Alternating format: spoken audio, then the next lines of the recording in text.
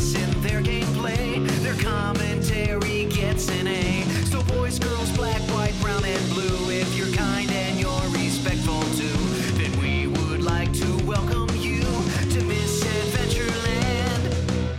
Hey, what's up, everybody, and welcome to Panels and Pictures, Misadventureland's comic book, movie, and comic book related media podcast. I'm Bobby. I'm here with Justin. Hi. Justin, this podcast is presented in 16:9 to preserve my artistic vision. Are you sure you want that? Are you absolutely positive? I'm positive. All right. Though then. I have put us in 4x3, our individual squares, because we're a vertical medium. We're not a we're not a widescreen medium. Do we rise like superheroes? We do rise like superheroes. We rise and we dawn like justice. We are going to be talking about Zack Snyder's Justice League, which is, I guess, now the official title of the Snyder Cut. Premiered this past week on HBO Max. It is a 4-hour behemoth of a film. Justin and I watched it together. And we're gonna review that. Before we get to that, though, just really quick. Today, before we were recording, Disney made some announcements. Disney/Marvel made some announcements. Black Widow, which was set to come out last summer, and then was reslated to come out this May 7th, is now being pushed to July 9th. And along with that will be subsequently and simultaneously released on Disney Plus with their sort of, $30 premium charge for the movie. And that means that Shang-Chi is getting pushed back from July 9th into September now. Which means we will have a Marvel movie in September, a Marvel movie in November, and a Marvel movie in December. It's a blessed life we live. With Blessed Life, and then whatever shows are going to be in the fall, which I don't think we've been confirmed yet. What's going to be in the fall, but yeah. So that's the MCU news. I am disappointed we have to wait another 2 months for Black Widow, but I'm also equally disappointed because I'm going to be fully vaccinated by May 7th. I could have been in that movie theater seeing that movie. You could have. But we'll have to just wait till July, and then you could still go to the movie theater if you want to. And I will go to the movie theater and pay for it, and then come home and then pay for it again. Sounds like a good idea. Sounds like a great idea. This is an acceptable use of funds. Sounds like a great way to use your money. It is going to be very nice, though. I think, it's very nice for people who live in areas or countries that their vaccination plan isn't as, I think, sped up as ours is right now.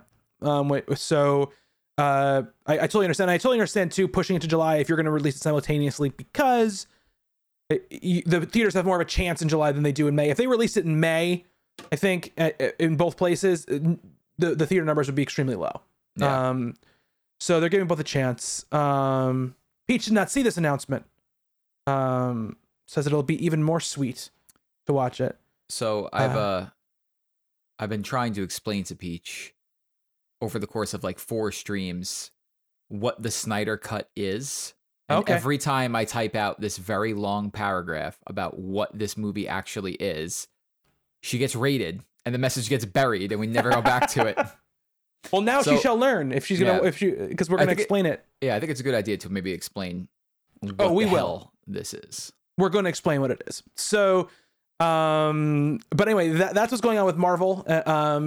So looking forward to that, of course. I'm very excited about that. I wonder what's going to happen with Shang-Chi in September and the other movies this year. I wonder if they're going to be theater only or if they're going to bring them to I guess it'll see. Maybe they're waiting on seeing what success Black Widow has with Disney Plus, like what numbers they do from it.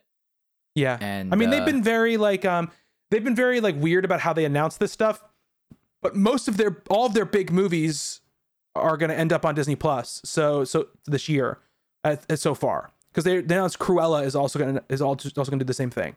Oh, interesting. So we'll see what happens. That's staying in May, though. I think end of May.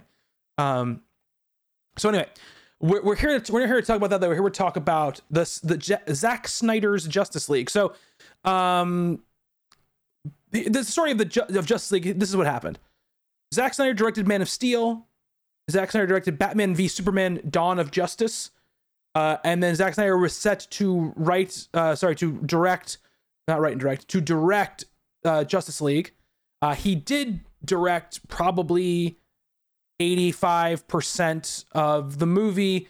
He delivered a cut to Warner Brothers. Warner Brothers was at the time very skittish about their DC franchises because Batman vs Superman was a relative letdown compared to what they expected it to be, and the press and sentiment was very bad against it. So they were very skittish about what Justice League was supposed to be. So they sort of dug in basically and said they wanted the movie to be changed. Zack Snyder had just gone through a big tragedy in his life. His daughter, and this is the content warning for anybody who doesn't want to hear about this stuff. His daughter Autumn committed suicide, and so he, instead of kind of battling the studio, decided to take a step back. The studio hired Avengers director Joss Whedon to come in, finish the film, and recut the film sort of in his image, sort of to make it more Marvel-y, make it more bright and colorful, and release that cut. And it was disliked, I think, and relatively, and at this point, I think all the damage had been done. Warner Brothers was rightfully worried because Justice League really didn't make very much money at all compared to the other movies in the franchise and the other movies that obviously it was going up against in a Marvel sense. So I don't know exactly when it started, but at some point, I don't know if Snyder did an interview or something happened, but people started talking about this Snyder cut, which was the original vision of Zack Snyder's Justice League that never got the light of day. That got recut, that got chopped up, that got whatevered.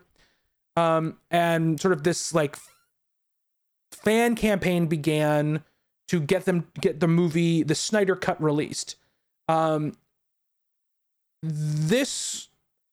This portion of it, I think, is sort of like the part of it that is like the hardest to sort of swallow for me as far as this thing existing, because the campaign was extremely toxic, extremely annoying. And it's annoying, and also like death threats, like all this kind of stuff to executives and people. The fans, Zack Snyder, obviously not a part of any of that, but like this is happening, right? And then sort of in the midst of this campaign going on, the other side of it is we start hearing about Joss Whedon being a complete and utter like shitbag, basically, excuse my language, being abusive, verbally abusive, harassing actors, harassing people, like having basically like, extreme like breakdowns on the set, especially with Ray Fisher, who played Cyborg in the movie, which in the theatrical cut is basically non-existent. So we start hearing about this, then basically HBO Max gets created, and not long after that, Warner Brothers basically says to Zack Snyder, okay, like, I think, you can take the movie, here's $70 million to finish your cut. He reshot some scenes, he added a bunch of effects back in, he changed some stuff, he added scenes back in, and created this 4-hour cut of the movie that now exists on HBO Max, which is supposedly, his full vision of what he wanted Justice League to be, and is what fans have been calling for a couple of years now. So I think that it exists for two reasons, really. Three reasons. One is that campaign, unfortunately. Two is when you make a streaming service, you need content for it.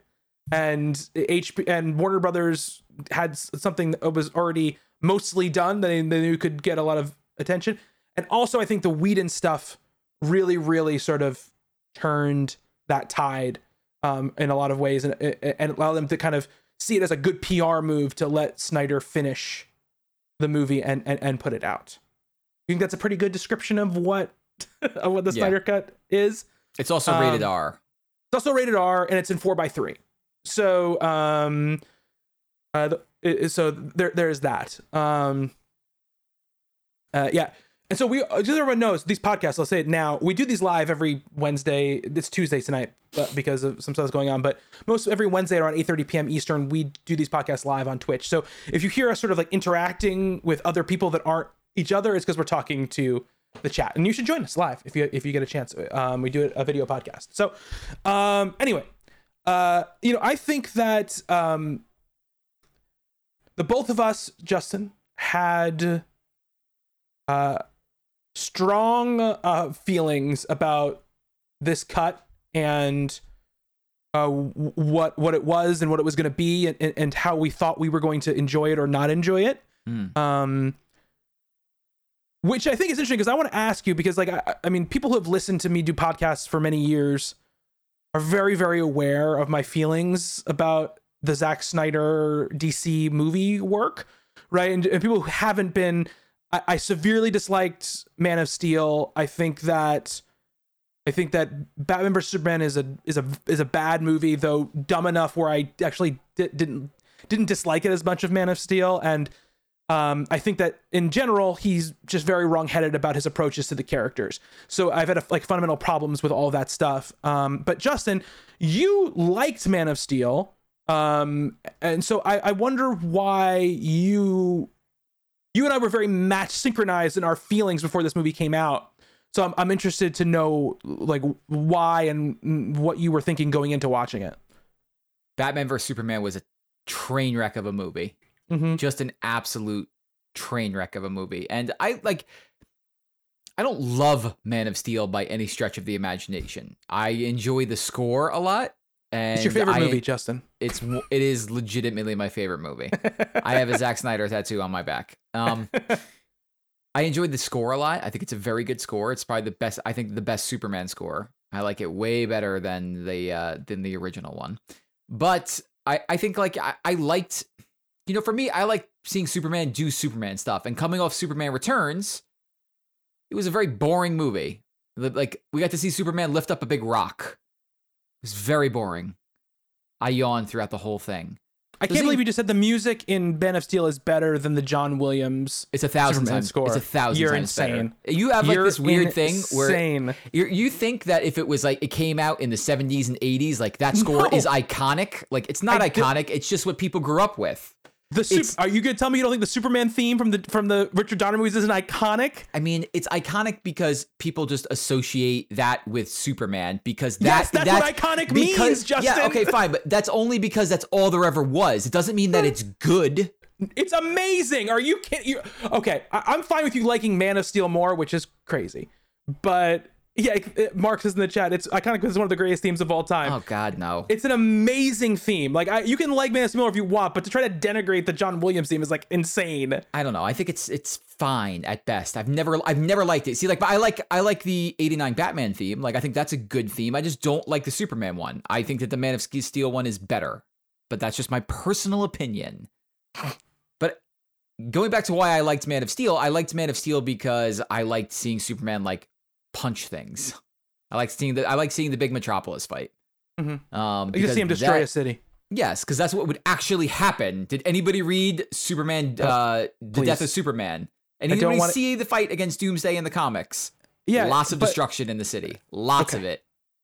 Okay. Anyway, we're not talking about Man of Steel. No, I could talk about Man of Steel forever, and you could.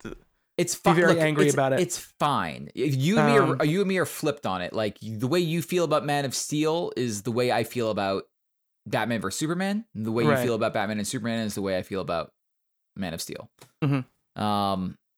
But I think just the entire Zack Snyder essence, the drama, everything to do with this Snyder cut turned me off of anything to do with him. And that's coming off of, hey, this dude went through a serious tragedy, and I feel bad about that. And I wanted him to get his due. But man, is he insufferable at times. Just literally insufferable. Absolutely. So coming into this, finding out, like, I saw the original cut of Justice League, and I thought it was watchable. I watched it once. I would never watch it again, but I didn't think it was like the worst thing I'd ever seen. Not a great movie, but I thought it was way better than Batman vs Superman. Yeah. By the way, I just want to say, Mark and Megs, thank you so much for the resubscribes. We got an 11-month for Mark, almost a year. We're almost a year, baby. Megs with 10 months. Megs, thank you so much for dropping in and for your time before you have to go to work. You know, Justin and I love you to death. Anyway, sorry. Yes, Justin, I agree. Your thoughts on Justice League, I absolutely agree with. I watched it. I was like, this is fine. Like, I mean, it's bad, but like it's forgettable, and I wasn't angry during it. I'll never watch it again. Yeah. Was how I felt after it was over. So coming into the Snyder Cut, once they showed the trailers, Zack Snyder's good at cutting trailers, and he's good at not understanding anything about heroes. I've come to understand. Yeah. But my main source of angst was that he got the movie rated R, which I have come to have the strong opinion that a movie starring Superman, Wonder Woman, and Batman should not be rated R under any circumstance ever. Agreed. So that was my feelings coming into it. I was expecting to absolutely despise everything that I saw, and we'll get into our feelings in the movie after you talk about how you felt coming in. I mean, you know, I think I pretty much with you on that. Like, my pro, like, and I'll say this before we get into like talking about Justice League, you know, Snyder's Justice League. Nothing I'm going to say about this cut of the movie takes away some fundamental things that I believe about the handling of these movies in general, which is I do not think Zack Snyder really understands or cares about the character of Superman at all. He cares about his idea of what he like, about his sort of like idea of what his version of Superman, if he created him, would be. And I feel like he's kind of that way about a lot of the characters. Like I feel like he has like sort of like a middle school take on what is like dramatic and serious, you know, and he passes it off as mature as most people who believe those things are like what serious and mature means. See, like in Man of Steel, I could see that, but I could also see bits and pieces where it's like, nah, he's got like there's pieces of it here. So I didn't fully agree. In Batman v Superman, I started seeing what you were saying about him and the way he sees Superman. And in this movie, Superman's the worst part of this movie by far. So like that's how I just feel. And like, look, I'm not very clear to people. If you also don't really care about like Superman the character as far as like how he is the kind of the basic building blocks of who he's supposed to be, then I totally understand why you don't have a problem with the way that he portrays Superman. But for me, it's just not Superman to me. It's some other character that you said that you wanted to do, but you wanted to call him Superman. He wants to do Injustice Superman in the worst way. Well, yes, but again, and this is the other part of it too, and this is the other thing about it too, is across the board, Zack Snyder wants to fast forward to like dramatic stuff that he hasn't earned in any of the movies, right? You don't start Batman in Dark Knight Returns, right? Like you do in Batman vs Superman. Like he's Dark Knight Returns Batman in Batman vs Superman. You have to earn Dark Knight Returns Superman. You have to Batman. You have to earn Injustice Superman. You can't just go to that immediately, because then all of the things that you're sort of playing against when you do those storylines aren't there to set it up.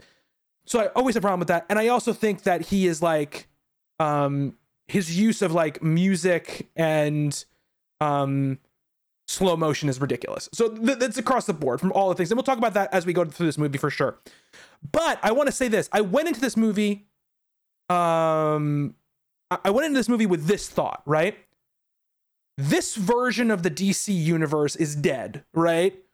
And I'm not going to look at this cut of Justice League as this is one of the building blocks of a universe, and I have to like focus on the stuff I really vehemently disagree with about the way he handles characters, because I'm gonna have to be seeing versions of these characters for years and years and years and years and years. That's not true, right? This is the end. So I went in trying to say like, let me just watch this as sort of like the realization of his other two movies, you know, going forward. They are doing the Flash Crockett, but it's not, Zack Snyder has nothing to do with it.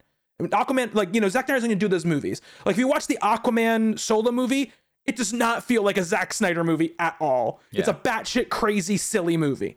You know what I mean? So I am like, I am not concerned about those things, right? And whereas when you're building a universe, when you're saying this is the movie Superman, right? This is the movie Wonder Woman. This is the movie Batman. You're putting a stamp on it, right? And saying like, this is the popular culture version of this character for however many years. I don't have to worry about that anymore. So I tried to go into this movie being like, just watch it like the sort of like fascinating like timepiece that it is, which is that we never get to see this, right? Which is, here's the movie the director like showed the studio, the big long cut that he showed the studio that was never meant to be wreleased, that the studio looked at and went, no, we've got to chop it all up. We've got to like do this. We got to move this. We got to do this. And then the movie that comes out, like, we're never going to see, like, again, I don't want to see this because he's a piece of shit. We're never going to see the Whedon cut of Age of Ultron. You know, like all these movies that we hear like this like hubbub in the background about how like difficult they were to get made and how the studio interfered. We don't ever see the original version. We're seeing it here. So I think it's fascinating.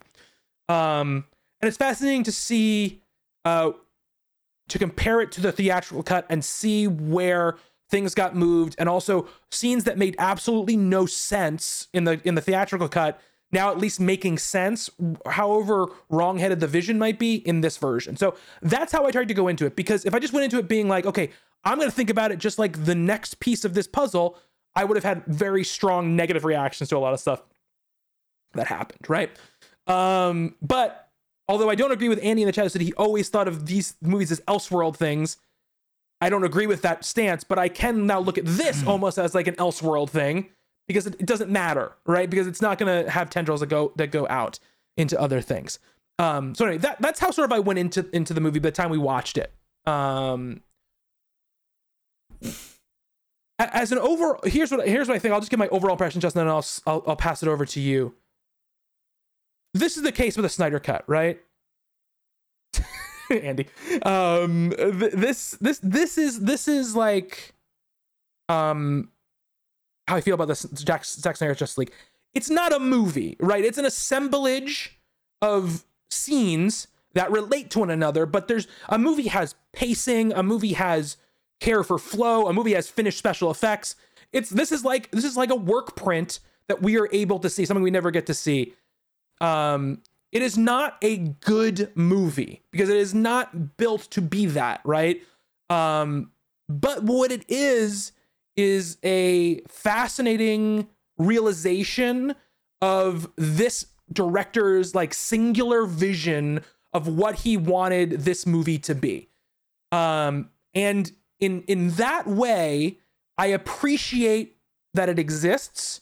And while I'll probably never ever watch it again, I enjoyed my time watching it, even though it does, when you get to like that last hour, you're like, oh my God, like, can this thing just be over? Like, you know, but, and the last 20, I would say, except for the last 20 minutes, which is the epilogue, which is utter gibberish. Like, it's just ridiculous gibberish. I thought it was an enjoyable and, at times really thrilling movie or thing to watch, because there generally are very good scenes in it. And the action scenes are well done. And there's some really great character moments, I think, sprinkled throughout it. And especially the Cyborg and Flash stuff, I think is a really good reactions back into it. That being said, not a good movie. That's what I'll just put it out there. It's not a good movie, but there are things about it that I enjoyed. Justin. It's it's simultaneously 1,000 times better than I thought it was going to be, and still also the worst thing I've ever seen. That's a very good description. There are incredible character moments in that movie that I have gone back and watched again over the last day or so, because I think that some of the scenes that are cut out of that movie, I, for the life of me, can't figure out why they were ever cut out. I can't figure out some of the changes that Whedon did to the characters. It's really hard because it's a much more enjoyable movie than the original theatrical cut of the Justice League. But at the same time, it's also 4 hours long. Let's take out the final 30 minutes, right? Let's just take the epilogue off and just say you have a 3.5 hour movie. Like, could they have released that? Maybe. But I'm trying to think about what was the 2-ish hour cut of that movie. If you could take that 4 hour movie and cut it down to 2 hours, is it a good 2 hour movie? Probably not. It's probably a disaster. But as a stretched out, incredible thing for streaming, it was enjoyable to watch. I still disagree with a lot of the things that were done, but there were interesting things in it that I wouldn't mind them picking up on and like seeing where it would have went. Now, hearing where Zack Snyder wanted to go with the movie, go with it is crazy lands. But if they picked up certain pieces of it and ran with it, yeah, sure, I could see that. So it's like, and again, like DC's whole approach to these movies was very wrong-headed, and I think like you can't introduce, you can't introduce 5 characters in a movie, and have it be a movie that is sharp and makes sense and it just doesn't work, right? 5 disparate characters like the Justice League are. What I think is, I think, and again, this is, remember my qualifiers from earlier, all this stuff that I don't like about Zack Snyder movies, I'm taking this outside of that. This movie, as far as this in creation of it, would have been an enjoyable 3 hour thing to watch, because there are, and Hugh looked it up, there is 24 minutes of slow motion in this movie. It's 10% of the movie, according to IGN. That's insane. That's insanity. That's crazy. Because it's slow motion. It's not like, slightly slowed down. It's like time has stopped slow motion. And I'm not even talking about the Flash stuff, which needs to be in slow motion. Yes. Like almost all of the Wonder Woman fighting is in slow motion. Yep. Yeah. What? Absolutely. It's the classic Zack Snyder, like it's real slow and then we make it go real fast right afterwards. So like somewhere in there's that, right? There is like for this purpose, there's a 3 hour cut of this thing that I think is a more enjoyable thing to watch. And Zack Snyder is a self-indulgent filmmaker. He's always been a self-indulgent filmmaker, and he has an idea of how good he is compared to how actually good he is at doing the things he wants to do. He's very good at some things and very bad at other things, right? But he thinks he's very good at doing those other things as well. So that's one of the main issues with the movie. Again, this is a self-indulgent thing. It's a 4 hour cut in 4x3 of a Justice League movie. It's like totally fine to be self-indulgent, I guess, because that's the whole point of the exercise. I think like a couple things that are nice about the movie, right? And I will tell people right now, we're not going to really like do spoiler, non-spoiler. We're just going to talk about the movie. So if you haven't seen it and you don't want to know stuff about it, we're just going to like dip back and back and forth, One of the things I really like about having this is mainly like some of like the secondary players. We'll talk about the big ones in a second, but like seeing more J.K. Simmons as Commissioner Gordon is a delight. Having more Jeremy Irons as, Alfred is great. Like stuff like those kind of things. That's awesome because like they got cast. They're very good actors and they're good in the parts that they're playing. They're and I enjoyed having those people be able to do more right in the movie. But that goes hand in hand with just like, and we also get like Ryan Choi in it, and we get more of, actually some of Cyborg's dad in it. So like you get a bunch of good character actors. There's more Lois stuff. I don't think it's very good. And there's one like super dramatic scene that's like completely undercut by like just like a ha, you didn't know this was happening sort of reveal. I legitimately didn't know it was happening. I know, your reaction was amazing. So there's this scene where Lois Lane. So one of the things too, there's this scene with Lois Lane where she's sort of like very sad in her apartment, which was actually at the very beginning of the theatrical cut. It's like near the end of the Snyder cut, where she's alone in her apartment. She won't leave. She hasn't been back to work. And Martha Kent comes to visit her and like gives her a pep talk to get her out of the house, blah, blah, blah, whatever. It's like this like, like emotional scene between the two of them. Then Martha Kent gets up and leaves. Martha Kent gets up and she leaves the apartment. She's walking through the hallway and her eyes turn red and she transforms into the Martian Manhunter. And it's like, why? Like, cool. I love the Martian Manhunter, but like, the scene is like complete. It's just like, it's all built for like the gotcha, like sort of like moment of the whole thing. Just imagine you're not like a huge comic book fan, right? And you're like, who's this? Who is this? Who's this green man? Why did this just happen? Yeah, I know. There's like no explaining anything. No explaining at all until the gobbledygook at the very end of the movie. There's like a scene like that. So there's a scene like that, right? Then there's this scene with the Flash. Cody, no problem. See you later. You being excited to see the movie is the least surprising thing I've ever heard in my life. But enjoy it. You should watch it and enjoy it. So there's a scene with the Flash, right, that wasn't in the theatrical cut, that Ezra Miller's Flash is like applying for like a job at like a dog shop or like a pet store or something. And he meets Iris Allen, and she gets into her car and she's driving away, and this like giant truck, the driver's not looking, the giant truck bashes into like this hot dog cart, and then kind of bashes into Iris Allen's car, and she goes flying in the air. And we get this scene where Barry realizes what's going on, and we see like everything go into like slow, like, flash slow motion where everything time basically stops moving. And there's some cool things about the scene, right? Like he goes to run and he's running so fast his like shoes explode because he's not wearing like his like, speed retardant boots or whatever. And it's like all this lightning is happening, and he runs to go save her, and it's all in slow motion, and it's like there's this really overwrought, like slow, sad pop song playing in the background, which I hate.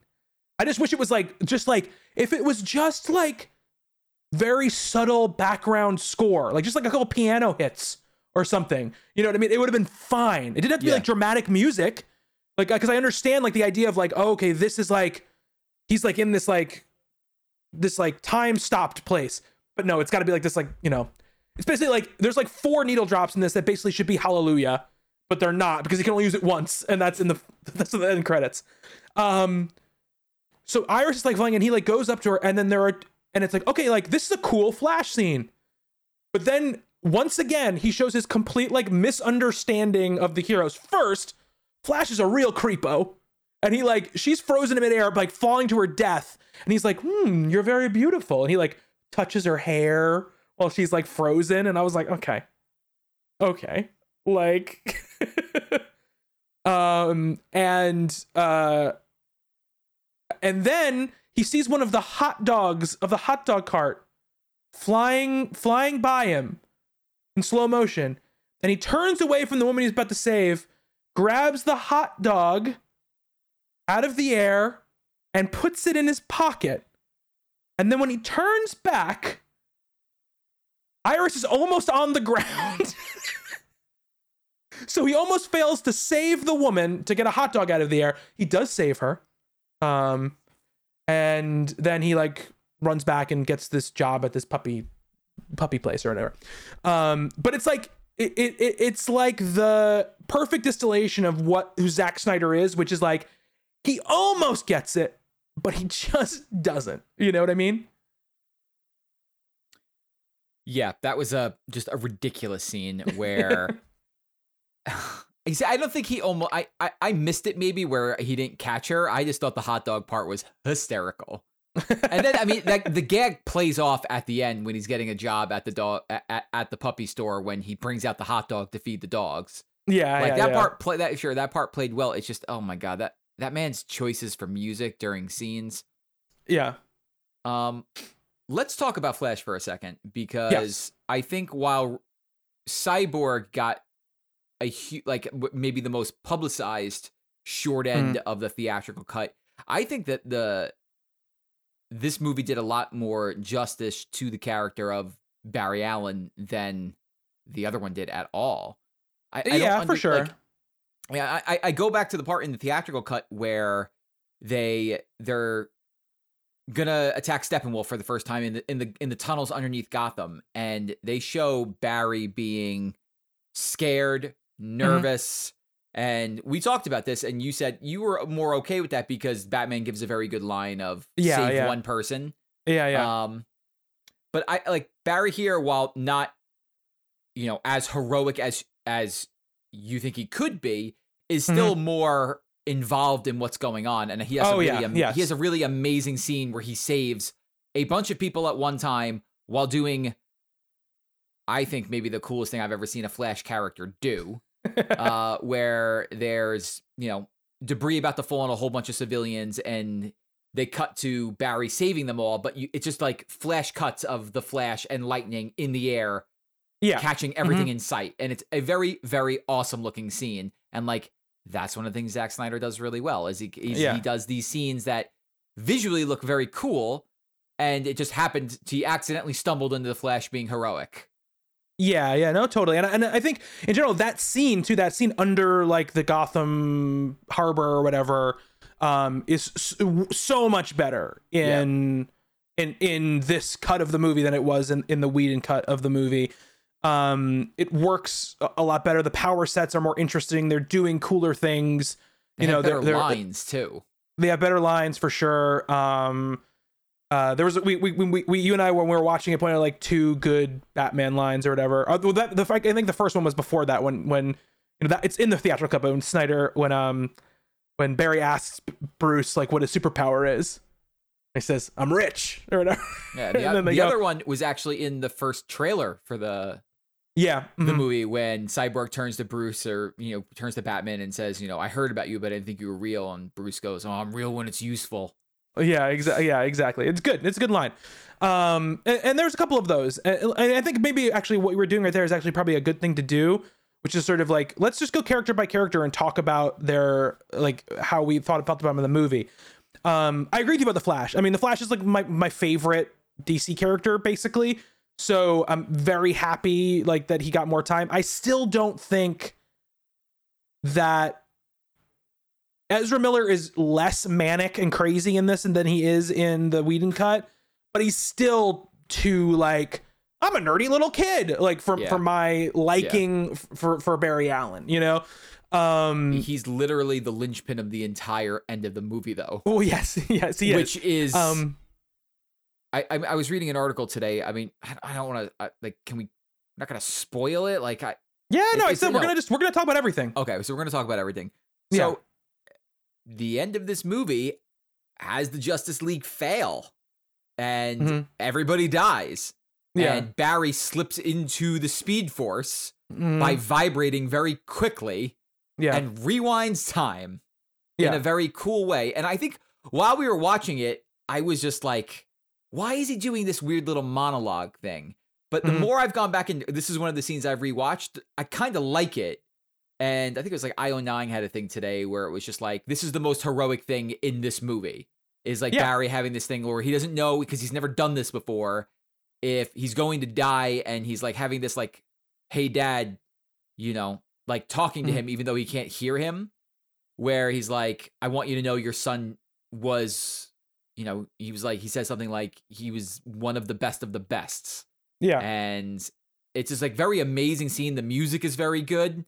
But that entire ending doesn't work without the Flash. Like, he's literally the linchpin of everything. Right. Which this is one of the things where I say, like, sometimes Snyder half gets it, because like every big, huge, like, Justice League story has this moment in it with the Flash, right? Like this is like a lot, like the big crossover events, all these big things. Like the Flash usually has like a linchpin part in this kind of way. And that way I really enjoy that, because like that's who the Flash is and that's what this is about. And like, I want a couple comments from chat, because I think the people listening at home will also, hear them. We talked about the music cues. Crockett mentions the one with Aquaman when he's going into the ocean. It's the same thing. It's the same thing. Like, it's basically should be must be Hallelujah when he's walking in. But Ursa's talking about, Mark is talking about, basically the format was already there from the MCU, and they were so focused on winning the race to the end of the marathon, they didn't think people would notice. They took a cab for half of it, but of course they did.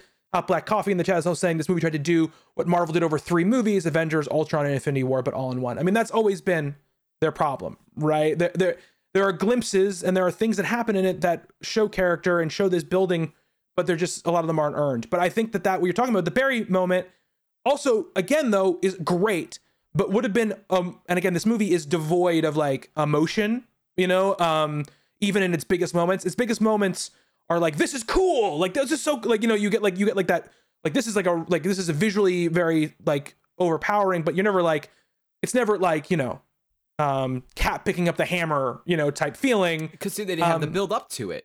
Exactly. That's what I mean. If you had a Flash movie where there was more with the dad, right? Because it's one scene in this movie. Yeah. That scene means more, and I think it's also, for me too, like having watched 6 seasons of the Flash television show, like all of these things, and even the stuff he does in this movie, that's stuff that's been done. That stuff that's been done on the TV show and earned very, very, very well, including the dad stuff, including all that kind of stuff, So I think like, I was happy to see it, because like what happens in the theatrical cut is like Flash is just like running around, like saving. He's like bringing people out of the blast zone or whatever. Yeah. In the theatrical cut, and this one he literally fucking turns back time, and saves the entire Justice League or whatever. And they had like the thing is, in that final scene, in the theatrical cut, they just kind of like jump in and they're like, we're just gonna punch our way out. And in this one, they had like an idea, like Cyborg was going to, he needed Barry to actually get to like right before the speed of light or something, and then like bring that energy to him so that way he could, I guess, interact with the Unity and the mother boxes. And like there was an actual like plan, and like what Batman was doing was making sense. Like in the theatrical cut, none of it makes any sense. It's just a whole bunch of scenes thrown together. Yeah, absolutely. Yeah, no, like I say, like this like the action scenes are action like set pieces are coherent in this movie. They have a plan, they have an idea of what they're doing. Like the Flash stuff is good. The Flash stuff is good. And I enjoyed it. Cyborg, right? This is one of the other characters you mentioned. Cyborg interfacing with the Unity, and you mentioned this before too. I can understand Whedon if he was just a complete jackass and had an axe to grind and just was like, I'm gonna cut this all out of the movie. I don't understand, because there's a lot of people who have a lot of say in these type of like decisions. I cannot believe anybody who had any creative power over that movie was able to look at what the Cyborg stuff meant to that movie and think you could cut it and the movie make any like narrative sense at all. If the Flash is the linchpin to the end, Cyborg is the linchpin to the entire plot. Yeah, he is the plot. He is like this is one of the times where I think Snyder and the writer Chris Terrio, who wrote Argo and a couple other things, actually get something right, which is they tie the MacGuffin stuff to a character, so that you see all of the stuff happening through a character's eyes and through a character's struggle. And Cyborg's the only one who gets a real origin, like in the movie. They spent a lot of time on his origin and his powers, and I mean, for this movie, they spent a lot of time. It's still a better served if it was its own movie, but to create the character and bring the character through. And so to cut that Cyborg stuff really makes, basically no sense. Zero sense. Ray Fisher is good too. He's not bad in the movie. He's good. The sort of like techno babble stuff that has to do with the mother boxes and everything with the Cyborg, like all that stuff works relatively well, I think. Again, I don't even, like you were mentioning before, Justin, I don't know how, if this movie ever made it to a theatrical release, when you cut the movie down to an appropriate length, how well it would have come through even then, because there's a lot of time spent on Cyborg in this movie. But again, I think this is one of the reasons why I feel like it's good that this exists, because this guy basically was probably banking his career on this, right? And then he got shafted majorly. And so now this exists, and if you can see his performance, they can see what he did in it. And he's good in it. There's this thing throughout the movie with, like, it happens with Steppenwolf, it happens with Cyborg. It's the mother box thing. He has like a million little flaps on his that keep moving, and it's just too much. It's like, he doesn't need to have 7 million little hexagons all over his body. It does not. I know he thinks it looks cool. Like, he must think that looks cool because it's all over the place, right? But like, I just don't think it looks cool at all. And it just is not. It's more distracting than I think it is like an interesting costume choice for the character. But like you said, he's good, and there's like a good moment. He has a narrative through line, which is, after what happens to him, he feels like he's alone in the world, right? And that he is a freak, and he has nothing. And then through the movie, he learns that's not true. And the kind of crux of the ending of how they beat Steppenwolf and the mother boxes or whatever is him realizing that that's true, right? That he is not alone, that he's, it's like, it's not like a crazy, complicated, like groundbreaking storyline, but it is like a classic hero story, played out. And that doesn't exist like anywhere else in the movie, for anybody. In the theatrical cut, they don't even explain what Victor can do. And this movie took like a solid 5 to 10 minutes of being like, this is what you're capable of. And it was just like, oh, okay. And, in the theatrical cut, it's like Robot Man. Yeah. And there's literally like a Spider-Man ass, like, I'm trying out my powers and like doing all this stuff, like set to like a voiceover like thing, So I will say there's also a really good chemistry build between Barry and Victor, especially in that final scene when they're literally screaming each other's names. Like, you can feel it. And what's the actor's name who played Cyborg? Ray Fisher. Yeah, it's Ray Fisher. Okay. Yeah. He was like, during that final scene, like, you could really feel the desperation in his voice. He did a good job acting there. He did a very good job. It was a good performance. And that's why it's crazy to me that it was totally cut out of the other movie, because we decided he had to have an axe to grind. He must have, because there was a lot of good stuff there. He does kind of look like Joe Morgan.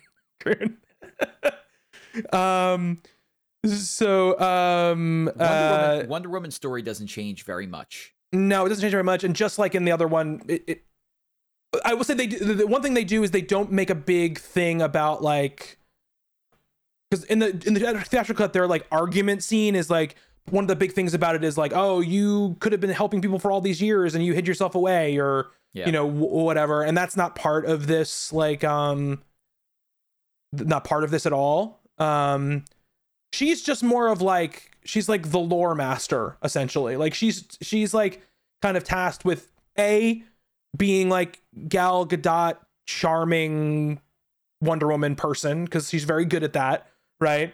And being like the person who's like, I know all this history because I'm a Themyscirian or whatever. Meg Duties, yeah. And as usual, she's good at the Wonder Woman stuff. She's good at the Wonder Woman stuff. Fighting Steppenwolf and doing her bracer stuff and her sword and her shield and all that stuff. That stuff's all fine. She does, vaporize a human man with her super gauntlets, which feels like it's a little bit overkill. Feels like this man who couldn't hit a single bullet because she was too good at deflecting them, while he was reloading, she could have easily just, like, maybe not killed him. Just, disarmed him, and she could have punched him real hard, but she literally like vaporizes him into nothing with her gauntlets. Which she saves the gauntlet thing for like, oh shit. Yeah. Like, I've got nothing other recourse against this giant monster.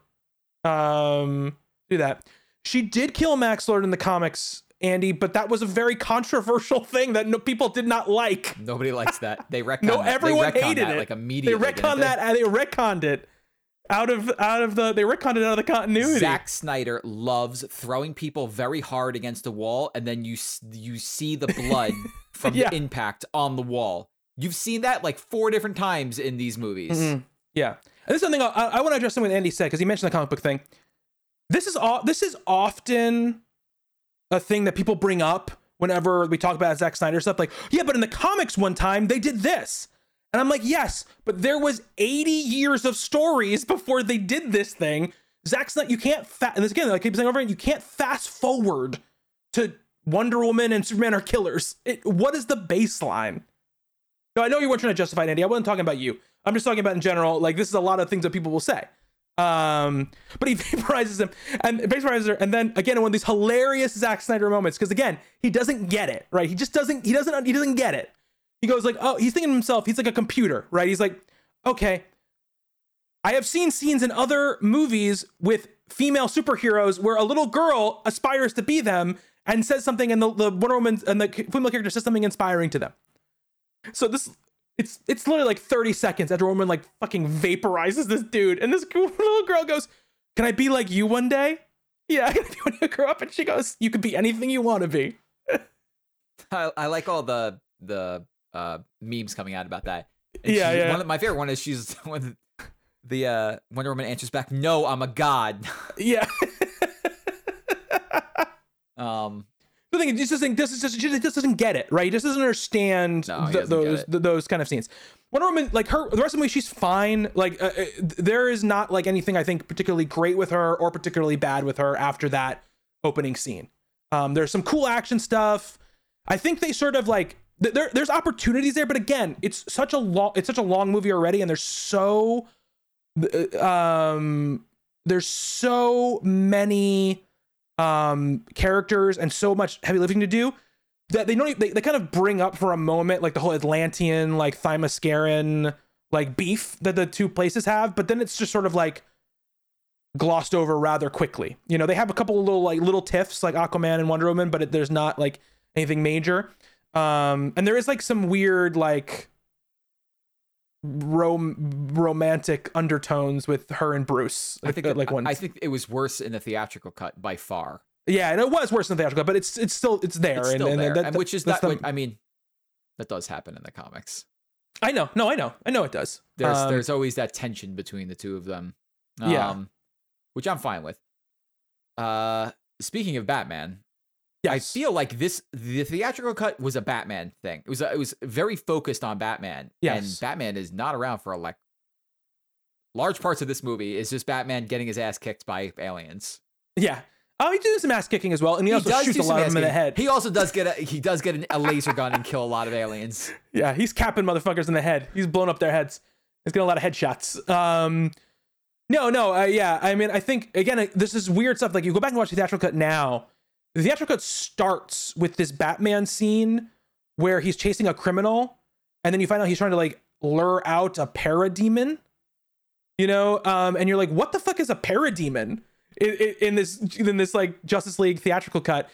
In the Snyder cut, the scenes are way reordered, and that scene doesn't happen until like an hour into the movie when you've already seen Steppenwolf come back and everything, you know, like that.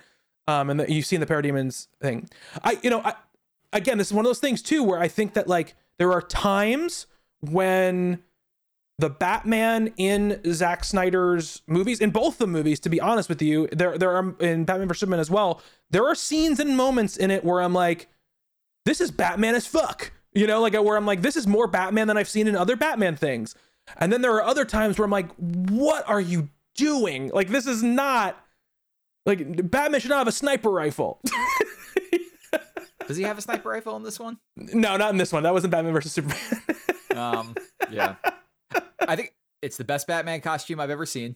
I like the costume. I do like the costume a lot. And you're right. There are moments where it's like, yep, this is super Batman, and I love this. But there are other parts of this movie where he's literally acting like Superman would act. Yes, 100%, yeah. And he's like all about like I have faith. Like I have faith. This is what we are. And it's like no. Yeah. You go get Broody in a corner. Yeah. And you brood. Well, the problem is there isn't. That's the reason why it's crazy to me that you do a Justice League movie, the first Justice League movie, and this is again about the not earning thing. The first Justice League movie, and Superman isn't in basically any of it. You know what I mean? Because much like Captain America and Iron Man, like they're like dynamic. A core thing about the Justice League is Bruce and Clark's like friendship that also has these crazy like divides, right? Because of how they deal with things differently, you know. And that's a core conceit of the Justice League and their friendship, and you don't get any of it, right? In this, because we don't get Superman until the last hour or so, and he doesn't speak once he's back, basically. So we'll get to Superman in a moment. I think like there are a couple things like, again, that are better than the theatrical cut, right? Which is that when they go into that last action scene, what Batman does, like with the Batmobile and like when he crashes through that force field or whatever, that stuff makes sense now in the Snyder cut. It's not just Batman being like, I'm going kamikaze, you know, or whatever, which is what it is in the other cut of the movie. And there are cool things where like he like, you know, I have always been a fan of the Batman stories in which he gets into these situations where he should be like mercilessly outgunned, but figures out a way to win anyway. You know what I mean?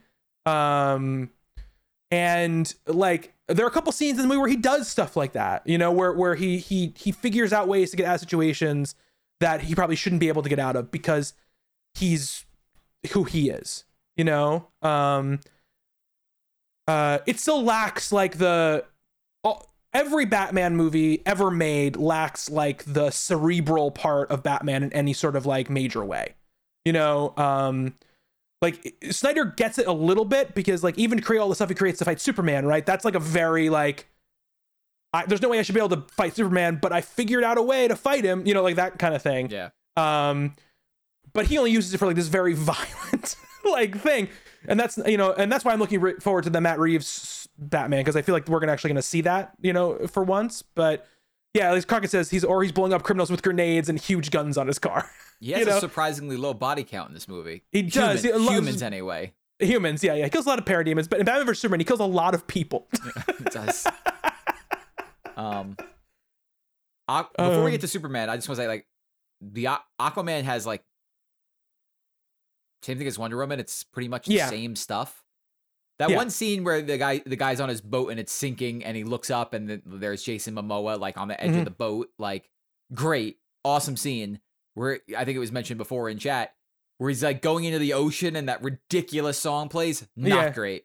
No, not but it's great. Basically the same. They bring in Willem Dafoe into this movie, which he wasn't in the theatrical cut, which then grabs a couple of key, like, where'd you get the armor from? Where did you get the trident from? Yeah. It shows that stuff, which is good.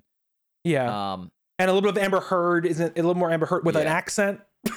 Like an English accent. Yeah. And I was like, and I asked you when we were watching, I was like, does she have this accent in Aquaman? I don't remember. She definitely does not. Yeah. Cox says, why does Dafoe have that hair in this movie? Well, in Aquaman, he literally has like a top knot or whatever. So top knot. He pulled it back.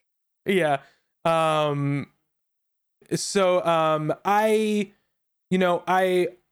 maybe a little more Aquaman, which is good. Like, again, this is one of the things where, like, if the Aquaman movie that came out after this movie came out first, you wouldn't need, you know, or you would do those scenes and they would have some sort of meaning because you knew the characters were. It doesn't matter. Aquaman was fine, Mark. Let it go. Aquaman was fine, Mark. It was stupid. It was stupid and bloated, yes, but it was fun. It was fun. You know? It was the Fast and Furious underwater. Like my thing with those other movies is just like, as long as they're dumb fun at this point, I just don't. It doesn't matter to me. I'll just sit there and watch them once and then not think about them again. So yeah, and same thing as Wonder Woman, like the very little, like we get some like, you know, Jason Momoa charisma going on, which is fine. He's good. Like it's not the Aquaman I would have pictured, but he makes it work, you know, for what he's doing. And yeah, all that stuff is fine. And there's some, you know, thing is like the whole movie is him fighting in the air. Yeah. You know, or on the land, which is not like... They did extend the fight scene with Steppenwolf going for the mother box in Atlantis. And Amber Heard gets a pretty cool scene where she's like literally trying to like suck all the water out of his body. Yeah. And he doesn't like that very much. So that was like, that was a better scene. Like, again, all of the fight scenes are just better in this version of the movie. They make more sense. And it's just much more enjoyable, except I think for when we get to the Superman part. Yeah. So, and also like says Affleck is good. Like there's nothing wrong with Ben Affleck. Ben Affleck isn't the problem. He's too old. You know, but that's the Batman. That's the Batman they chose, which is just wrong. But. Yeah. I mean, he still looks good in the suit, and he's like. I mean, he fills it out very nicely. Yeah. So like. It with a better director and a better like script, he could have been a good Batman. You know what I mean? Like I don't want to say anything like I he's fine. He is. We'll talk about the epilogue as a separate thing because that's I mean, like there are huge parts of this movie we haven't even talked about yet. I know there is. I mean, there's we can't talk about it all. It's 4 hours long. There are like two big things. Like, you know, we can talk about Superman. We haven't even mentioned that they added in like Thanos to this movie. Right, which I was gonna leave what's his name as like a separate character to talk about, Steppenwolf, and then we branch out to all that stuff. Superman is the last like major like member of the team, right, that we haven't talked about. And I went back before I watched this movie. I watched like the Ultimate Edition of Batman vs Superman, which is on HBO Max as well, and it's also longer than Batman vs Superman. I think it's 3 hours. I think. I don't know how much longer that is in the Batman vs Superman. I don't have any memory. Listen, Mark, when I'm gonna talk about something, I'm gonna do my research, and if I'm gonna not like something, I'm gonna be well educated about why I don't like it. That movie is still very bad. This Ultimate Edition is like just like this is better than the theatrical Justice League. That edition is better than the theatrical version of Batman vs Superman. But when watching it, I'm sitting there and I'm like, this Superman that Zack Snyder has like brought to bear, right, is like this miserable, depressed, sad, sort of like selfish demigod who, yes, he saves people, right? He definitely saves people, but he seems to be more concerned with like how people perceive his saving of people than actually saving people. And he also seems to, like, literally at the beginning of Batman vs Superman, he kills somebody, a human person, because they have his girlfriend held hostage. You know? Also, could have just maimed him at least. But no, he like vaporized him through a wall. And again, so we carry over into this Justice League movie where the whole sort of like tenor of it is that, well, very literally, Superman's death scream unlocks the mother boxes, which starts the whole like story of this movie. But so Superman is just as hated as he is liked, right? In Zack Snyder's universe of Superman, as many people hate Superman as like him, right? But in Justice League, you're supposed to believe that the world is in like a state of like complete depression and fear because Superman is gone. That's the whole like thesis of it, right? And Batman feels so guilty about I guess fighting Superman, that he when the opportunity arises, he decides that they're going to try to bring Superman back to life, right? They bring him back to life with the mother box, using the mother box and the Kryptonian ship. And when they do, Superman comes back and he's like, not right or whatever. And this sort of happens this happens in a much like more compacted way in the theatrical cut. But there's a big scene where all of the heroes try to fight Superman. And they can't, obviously, right? Even Wonder Woman can't. She's not gonna die, but she can't keep up with him. They also explain why Cyborg's armor decided to just attack Superman. Oh, that's right. Yeah, they didn't do that in the other one, right? No, they was like he was attacking him. Yeah, but it was because Cyborg had this vision of the future when Barry went and hit the speed of light. Yeah, and so we get the scene, whatever, and Henry Cavill has his shirt off the whole time, which is the best part of the scene. No, the best part of that scene is Ezra Miller's face when he's in slow motion coming behind Superman and see Superman turn and look at him and like in super speed or whatever. Yeah. That's some good acting. Ezra Miller's just terrified face. Yes.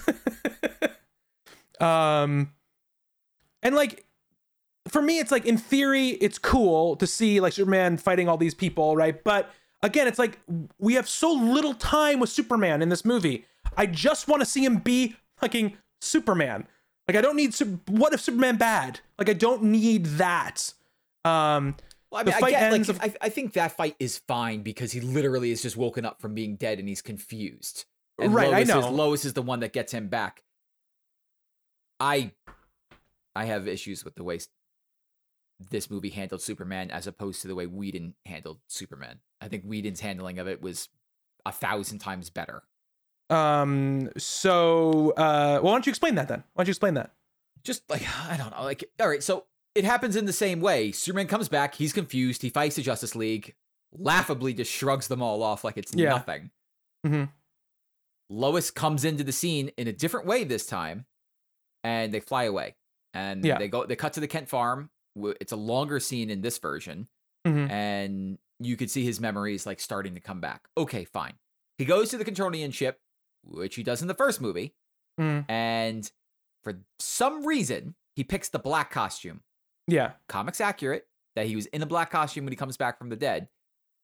Was not comics accurate that he shrugged off the blue suit to wear the black suit. They wanted to put him in the black suit for this specific... Fine, whatever. Has a very good scene with Alfred that was cut off. Yes. And the scene with Alfred is good. In the deleted scenes that they show him...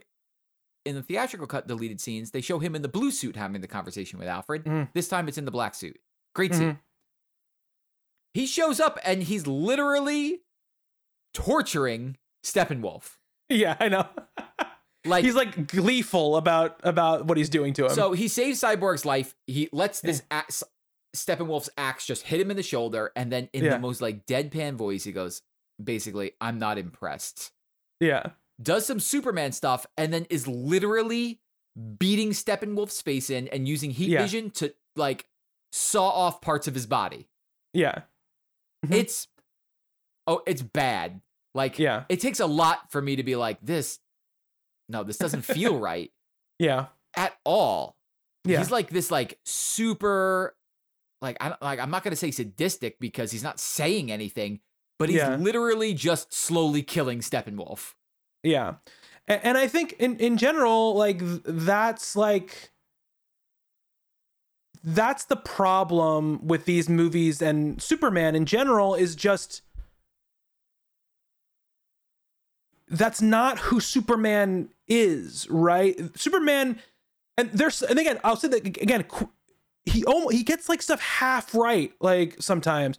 Like there's that scene in Man of Steel where he like is, lets them like walk him in handcuffs, into the interrogation or whatever. And like that's a Superman. Like that's like, look, I can break out of these in a moment, but like I respect like your laws, I respect your world, so I'm gonna follow like its rules to the best of my ability when I need to. Like and I'll say this now because I think that like this gets said a lot, and I think even like comic book fans will say this as well. But well, like it's really hard to do a Superman story because he's so powerful. Like, what are you supposed to do? And like, my dudes, there's been like 100 years of comic books, and like not all of them have been great, but they have done plenty of stories with Superman where he is Superman, but has real struggles and real problems. And yes, exactly, Mark, just focus on the human element. He is all powerful. Yes, you can't shoot a bullet at him and he's going to die, right? But he has emotions. He has connections to the world. He has things that like matter to him. And it says, yeah, I mean like this. The problem with Superman is his power set is OP by nature. If you don't have kryptonite, you're not going to be able to beat him. Yeah, but the thing is like people always think like it's got to be about like how do we? They think about the physical part of it only, you know. And where the best Superman stories, they don't deal with that part of it, right? And this is why, again, this is the other part of it where it's like back in Man of Steel, right? Having Jonathan Kent die in a way that was preventable by his son is exactly against the point of how Jonathan Kent dies in the Superman story. The point of how Jonathan Kent dies is that there's nothing Superman can do to stop it. And that is him learning that he is not an all-powerful being that is able to bend the world to his will, that people die and sometimes you can't do anything about it. And that fundamental misunderstanding of who Superman is pervades this entire movie through all of it. And through all three of his movies where he deals with Superman. And it includes this one as well, where Superman is a like big burly prop to throw at things. Like that is what Superman is. I mean, thankfully he's in the movie for about like 20 minutes. Yes. But still, it's just that entire scene just rubs me the wrong way. Like at least Whedon, figured out like Superman should have some sort of like light about him. And like that's the stuff he tried to add to the movie. Yeah. Horribly because of the mustache stuff. Yeah. Where it literally distracted from every scene. But he at least knew that much. Like, don't have Superman torturing the bad guy. And like, trust me, you want to see the bad guy get his ass kicked. Especially because he's kicking everybody else's ass throughout the whole movie. And yes, you want to show that Superman is like uber powerful and comes in and just absolutely manhandles this guy. But there's this scene where he's just like, Steppenwolf is on the ground and Superman is just repeatedly using heat vision and pounding the guy's chest while everything else is happening. Yeah. Like I have so many feelings. Go ahead. No, sorry. No. Go ahead. Finish your thought, Justin. I have so many feelings about like Superman. Like, yes, like there are ways that you could absolutely do a good Superman movie. We did a good Captain America movie in the right writer's hands. Superman could be that in a much bigger way, and that is probably exactly what the world needs right now. Bad Superman is also extremely popular. Like the Injustice comic series, the Injustice games, like any story where Superman is the bad guy does very well because people like to eat that shit up. This movie, or like the way that Zack Snyder is framing Superman, is somewhere in the middle, which if you're going to go all the way with it. Sure, I'll watch an Injustice movie. I like that story, but it's like it's one foot on both sides of the fence. You want him to be relatable, and you also want the fear of him being a dictator. You can't pick both. You have to choose a side. Yeah. I mean, and there's this thing right where there's in that line that they repeat, it's in Man of Steel, and it's also in this when he's walking through the thing, and it's Jor-El. That like, no, one day, Cal, they'll join you in the sun. Like that line, which is from the best Superman story, All-Star Superman. They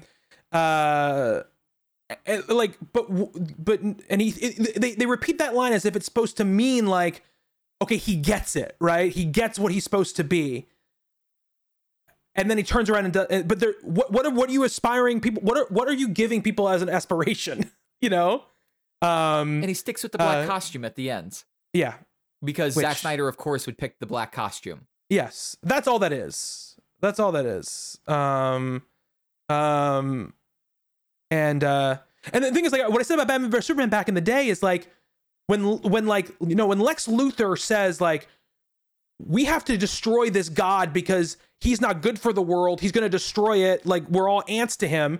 You shouldn't be like, man, Lex Luthor's got a point. You know, like that's not what you should think in your head when it's, you know, and Zack Snyder seems to feel like, no, Zack Snyder seems to feel like, no, Lex Luthor does have a point. Like that seems to be the thing. I mean, not this Lex Luthor who is, you know, insane cuckoo pants.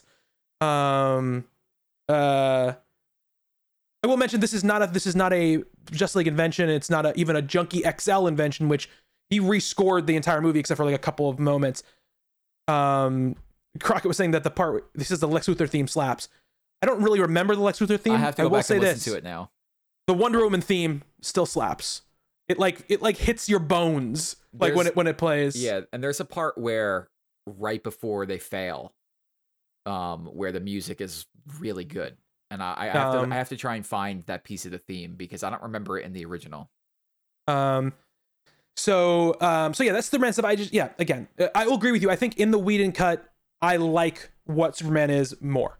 But again, it felt, even in the Whedon cut, it doesn't feel like it fits because we don't have anything before that which shows him being this way. But it did show at least that Henry Cavill was capable of doing the Superman thing and doing it well. I said this to you during the movie. In the correct writer's hands, Amy Adams and Henry Cavill could be a terrific Lois and Clark. They really could. Mm-hmm. I really believe that. It's not Zack Snyder. It's like, no, it's not Zack Snyder. No. Because Amy Adams has nothing to do in this whole movie. And it's like, why did you even cast Amy Adams? No. I mean, he does the thing which is like the worst possible way to handle a character like Lois Lane, which is she literally gives up her entire passion in life because her boyfriend is gone. And that's just not Lois Lane at all, so that it sucks. So the other character I want to talk about before we get into the epilogue part, which we'll definitely get into, is we're talking about Steppenwolf a little bit, the villain of the movie, which despite I think what is still a bad digital effect, he's probably better than he was in the theatrical cut by far, because he's a little more interesting looking, but he still looks I don't know, a effect from 2002 or something. Yeah. Especially facially and everything. His motivations are 1,000 times more clear. Yeah, and his story he's a way more interesting character in this movie than he was in Justice League, the theatrical cut, where they made him sort of the only antagonist or whatever. And because in this, his thing isn't just I'm going to take these mother boxes and rule the world or whatever. It's man, my boss is really mad at me and I just want to get back in his good graces, and maybe if I do this one thing. And he's sort of a sad, sort of abused puppy, in his interactions when he's not with facing off against the Justice League, when he's dealing with Desaad, which is a whole new thing, for this. Trying to get back in Darkseid's good graces. Let's just basically the Thanos of the DC universe. Yeah. It was very reminiscent to the Avengers movie where Steppenwolf is Loki. Desaad is the right-hand man of Thanos, and Thanos is Darkseid. It was very similar to that dynamic where, you have a job, you report back to me, the middle manager, and I'll report back to the boss. Yeah. It's it's not really clear what Steppenwolf did wrong at whatever point to get, because they're you have betrayed us or whatever, but you don't know what that is. So I think at one point I missed it. I think the first time I watched, but it seems like he was going to do a coup, they were going to do a coup. Oh, okay. But okay, that makes sense. He says, I killed all of the other betrayers. I think he comes to his senses and he kills everybody else and then goes to Darkseid and says, this is what was going to happen. Right. So we get the same. So let's say you mentioned the Atlantean scene. The scene where he comes and fights the Themyscirians is also way better and makes the Themyscirians look way more good at what they do, because in the theatrical cut they just get their asses whooped. And he grabs the mother box and basically leaves. I mean, they still get their asses whooped. It just takes longer. They do, but it takes longer. But they at least they do more shit in it. Yeah. It's not like they're just they don't just fold cards or whatever when he gets there. But we see this. We get the scene where Diana goes underneath this temple or whatever in Greece and or wherever they are, and finds this cavern that tells the story of what happened in the past. And we see this very Lord of the Rings prologue, scene where we see the war of the Atlanteans and the the Amazons teaming up with the World of Men and the Green Lanterns and the Old Gods. They have this giant fight against like Darkseid and his forces. And we see Darkseid is there in the theatrical cut. Obviously, Darkseid was not there. It was Steppenwolf there. Steppenwolf was the only one there. Yeah, and Steppenwolf was beaten. And in this movie, it's extremely strange, but they show the big bad of this universe getting his ass handed to him. Yeah, he gets his ass handed to him. I mean, by actual literal gods, but yeah, Ares kicks his ass. Kicks his ass big time. And sends him packing. And like, there's some like, it's cool. Like there's like, you know, Zeus and Ares are fighting, and Hermes is there, or Athena. Sorry, the lanterns are there. Yeah, there's Green Lanterns there. Like that's cool. Yeah. Again, all the effects are like pretty bad in it. Like none of it looks like it's really happening. But Zeus very much looked like he was from 300 Mark for sure. They introduce another MacGuffin. Yeah, MacGuffin, which is this which we come to learn is the anti-life equation. You were like, I wonder what it is. I was like, it's got to be the anti-life equation. Yeah. I was like, it's a Darkseid thing. If it's a Darkseid thing, it's got to be the anti-life equation. And I think in general, like Steppenwolf's like sort of like journey throughout the movie is, like you said, feels much more like Loki in the first Avengers movie, right? Than he felt like in that theatrical cut.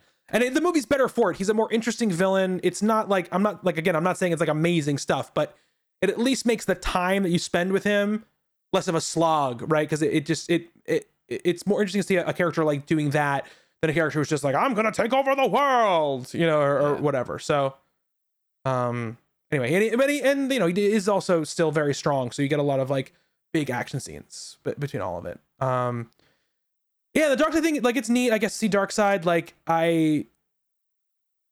again, it just feels to me like lack of restraint, you know, in a lot of ways. Like, because like Darkseid means, if you don't know the DC universe, Darkseid means nothing, you know, to you.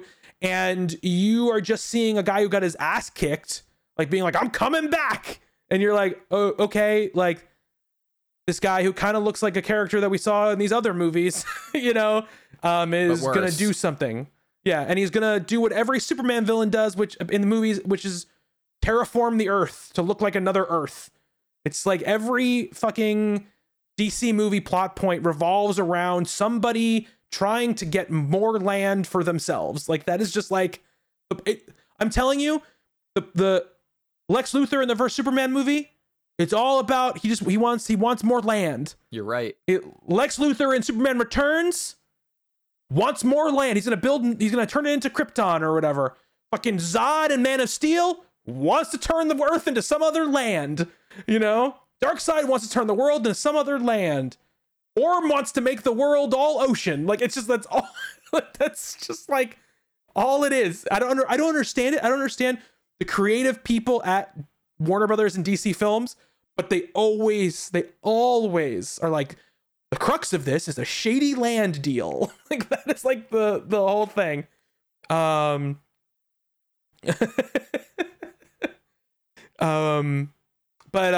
yeah, I mean, I think that stuff it still makes the movie more interesting than what the other movie was. You know, it has more layers to what's going on.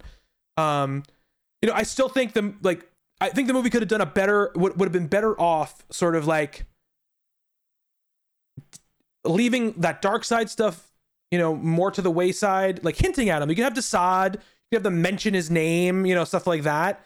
But leaving some of that time and focusing more of that time back onto the heroes which they're trying to like set up. You know what I mean? That's, anytime you waste on that, it's time you're not playing on that. And that's the one thing that like Marvel is sometimes criticized, right, for feeling like their villains are like secondary in a lot of their movies, you know. But it's because they put all the emphasis on the hero characters, and it gives you a relationship to them that you don't have to characters in this movie. Yeah. So like, you know, that I think that also the mother box idea is just like gobbledygook. It like what are they? What are they doing? Why do, you know? It's just like they try to explain it here and there, and it's a tough ask. Yeah. I'm not saying it's an easy ask. I've read a million comic books with them in it, and I'm still not completely sure what they are either. I mean, you know? yeah, I mean, they stand in for Infinity Stones, sure. Yeah, they're sort of the same for Infinity Stones, but they're more than that, though. Like, yeah, characters carry mother boxes in the DC universe all the time. So they change some things. Yeah. You know, it just is one of the. I mean, it totally is the thing where they just need a bunch of items, you know, to stop the bad guy from collecting. Like that's just like simple math. Well, a boom tube, Andy, is the portal that a mother box makes. I don't know why it's called a boom tube. I expected we didn't get any boom tubes from Cyborg. No. I expect there to be at least one boom tube from Cyborg at some point. Next movie. Him being like, I figured it out, like, and use it to like get them in somewhere that they weren't supposed to be able to get into, you know? Yeah. No, Mark, I know what you're saying. It's a shortcut for the cinematic universe. Totally. You're absolutely right. You know what this movie really could have done well without? What? The entire nightmare sequence. Yes, the entire nightmare sequence, which is terrible. So the main part of the movie wraps up, and when that sort of like action scene was over, and like you get like that shot of the Justice League or whatever, I was like, okay, like this was, you know, like you said, like it's not good, but I had a good time, you know, watching this for this one time. And then they did like the next 20 to 30 minutes, which included an expanded version of that Lex Luthor Deathstroke scene that was in the theatrical. A different version of it, actually. Different version of it, yeah. Yeah, because in the theatrical, he just says, "Oh, why don't we have our own team up?" And in this one, he tells Batman's identity to Deathstroke. Yeah, he does. We actually got an earlier nightmare sequence. I'm sorry to cut you off, but we did get a nightmare sequence when Cyborg was connecting with the mother box in a way, where they show Wonder Woman on the funeral pyre. Yes, Darkseid's like on his throne. Darkseid's using the Omega beams. He kills Aquaman. Clark is holding Lois's shard skeleton, we think, and that's when Darkseid definitely flips is him. Lois. Yeah, it's definitely Lois, and that's when Darkseid flips him. Mm-hmm. And then you see him flying over the Hall of Justice, holding Batman's cowl. Yeah, and then that goes away again. Yeah. So then we get this Deathstroke scene, and it's like, okay, great. Like I mentioned to you, Justin, I was like, at some point, DC TV/film decided Deathstroke was like the end all be all of DC villains to put in all of their stuff. Feels like Deadpool in the Marvel universe. Like at some point, everyone was just like Deadpool. Yeah, and everyone, like, but I get it more Deadpool just because he's like funny and gross and has like a gimmick. Deathstroke is literally just like, I'm really good at killing people. You know, he has no like real strong personality. Like it's just, you know, not that I don't dislike Deathstroke, and like I do like him, and he is a good villain. But it's just crazy. Like he shows up in everything, and it's just creepy that he is the thing that shows up everywhere is Deathstroke. I feel bad because I like the actor who plays him, the guy who played Flash Thompson. Yeah, Joe Manganiello or whatever. Joe Manganiello. Yeah, he's good. He's a good dude, like cool dude. Yeah. So like, all right, when he was like cast as Deathstroke, I was like, all right, cool. Like, yeah, he'll like at least respect the role somewhat. And then like has never got seen again until now. Yeah. I don't know. I like I said, I watched Batman versus Superman again. I, in theory, do not think Jesse Eisenberg is like a bad choice to play Lex Luthor. He could be a very interesting choice to play Lex Luthor. He could. What they decided to do with Lex Luthor in these movies, I don't understand at all. Yeah. I mean, to be fair, there really has never been a really great movie Lex Luthor. Like there have been like good performances, but they never really have been Lex Luthor, you know, and they still don't get it in this one either. Honestly, the only person I've ever seen do Lex Luthor really well in like a live action format is John Cryer plays him on Supergirl. And it's great. It's like exactly what you would imagine Lex Luthor would be. Like exactly. And like it's missing. He's just like, he acts more like the Riddler, like in these movies than he acts like Lex Luthor. So there's that scene. We always get the scene of him like not being in Arkham anymore, or whatever. And then it's directly after that the nightmare scene, or is there? Oh no, no. So we get Bruce Wayne is like in some sort of glass house on a lake that he's sleeping at, and he wakes up. No, you're right. The nightmare version comes first because he wakes up from the nightmare. Yeah, you're right. Yeah, that's right. You're right. So we get the nightmare scene first.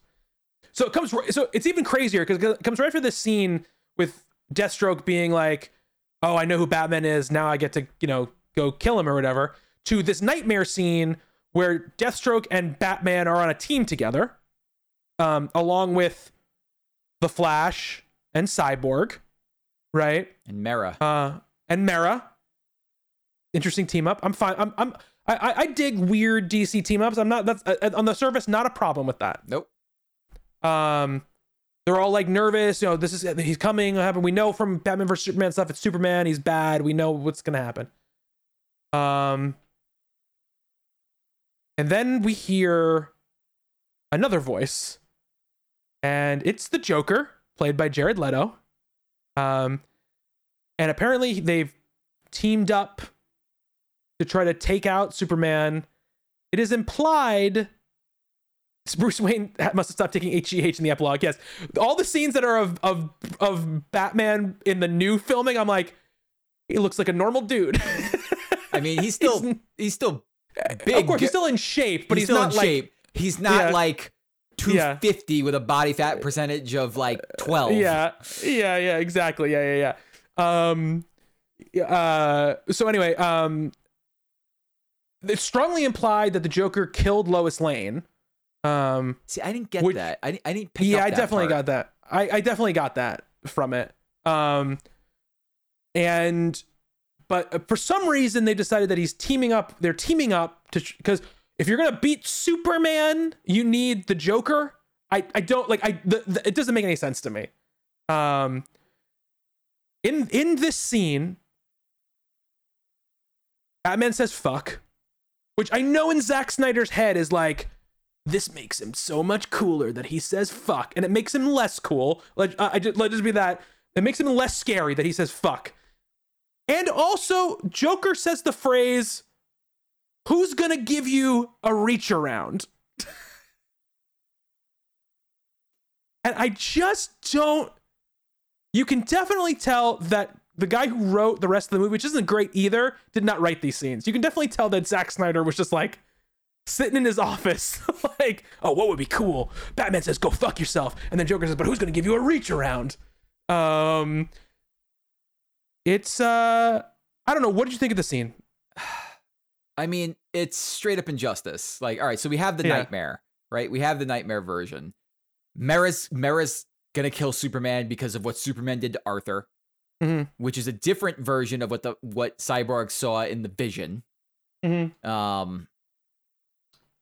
Deathstroke is there. All right, so then the Joker scene, and that's what everybody's focusing on. Is this? Well, yeah, because it's the main part of Joker that scene. thing. All right, so Jared Leto's Joker. Let's take the reach around comment and just throw it out the window. Is a much more interesting Joker than whatever we saw in Suicide Squad. Well, yes. The laugh is. I did like his laugh. I did like the laugh. The laugh is upsetting. It's like it's very upsetting, and I like a very different laugh than any Joker has ever done before. Yeah. I don't think it's a particularly bad scene. Going back and forth between Joker and Batman, minus the reach around and Batman saying, "I will fucking kill you eventually." Yeah. Because the Joker is taunting Batman about killing Robin. Yes. And Batman, for reasons unknown, needs the Joker. And they're having this tense dialogue of where Batman needs the Joker, but he's going to kill him eventually. And the Joker is like playing up at it. And I don't think say what you will about Jared Leto. He's a psychopath. And he gets into his roles way too much. But I don't think it's a particularly bad scene. Like, he's good at being a psychopath in this scene. The reach around comment is just so out of left field. It blows. Like, Batman saying "fuck" is one thing. The Joker talking about Jared Leto. The Joker talking about jerking off Batman just like broke my brain. Yeah. So I can't. I think it's like the performance in it isn't bad. It's not. But like the reason I call it gobbledygook is because it doesn't, even for this 4-hour movie, it doesn't need to exist in it. Like it doesn't bring anything to it. Doesn't bring anything to it. So apparently DC told him, wrap it up. Yeah, I heard about Wrap this up in a big bow. And, and Zack Snyder, being Zack Snyder, says comic books never wrap up. I'm gonna lay the groundwork for the next issue. Yeah. And that's what this is. And again, he wants to do the bad Superman movie. He wants to do the Injustice movie. Yeah. Good, like where he was going to take this, they should never let him do. Ever.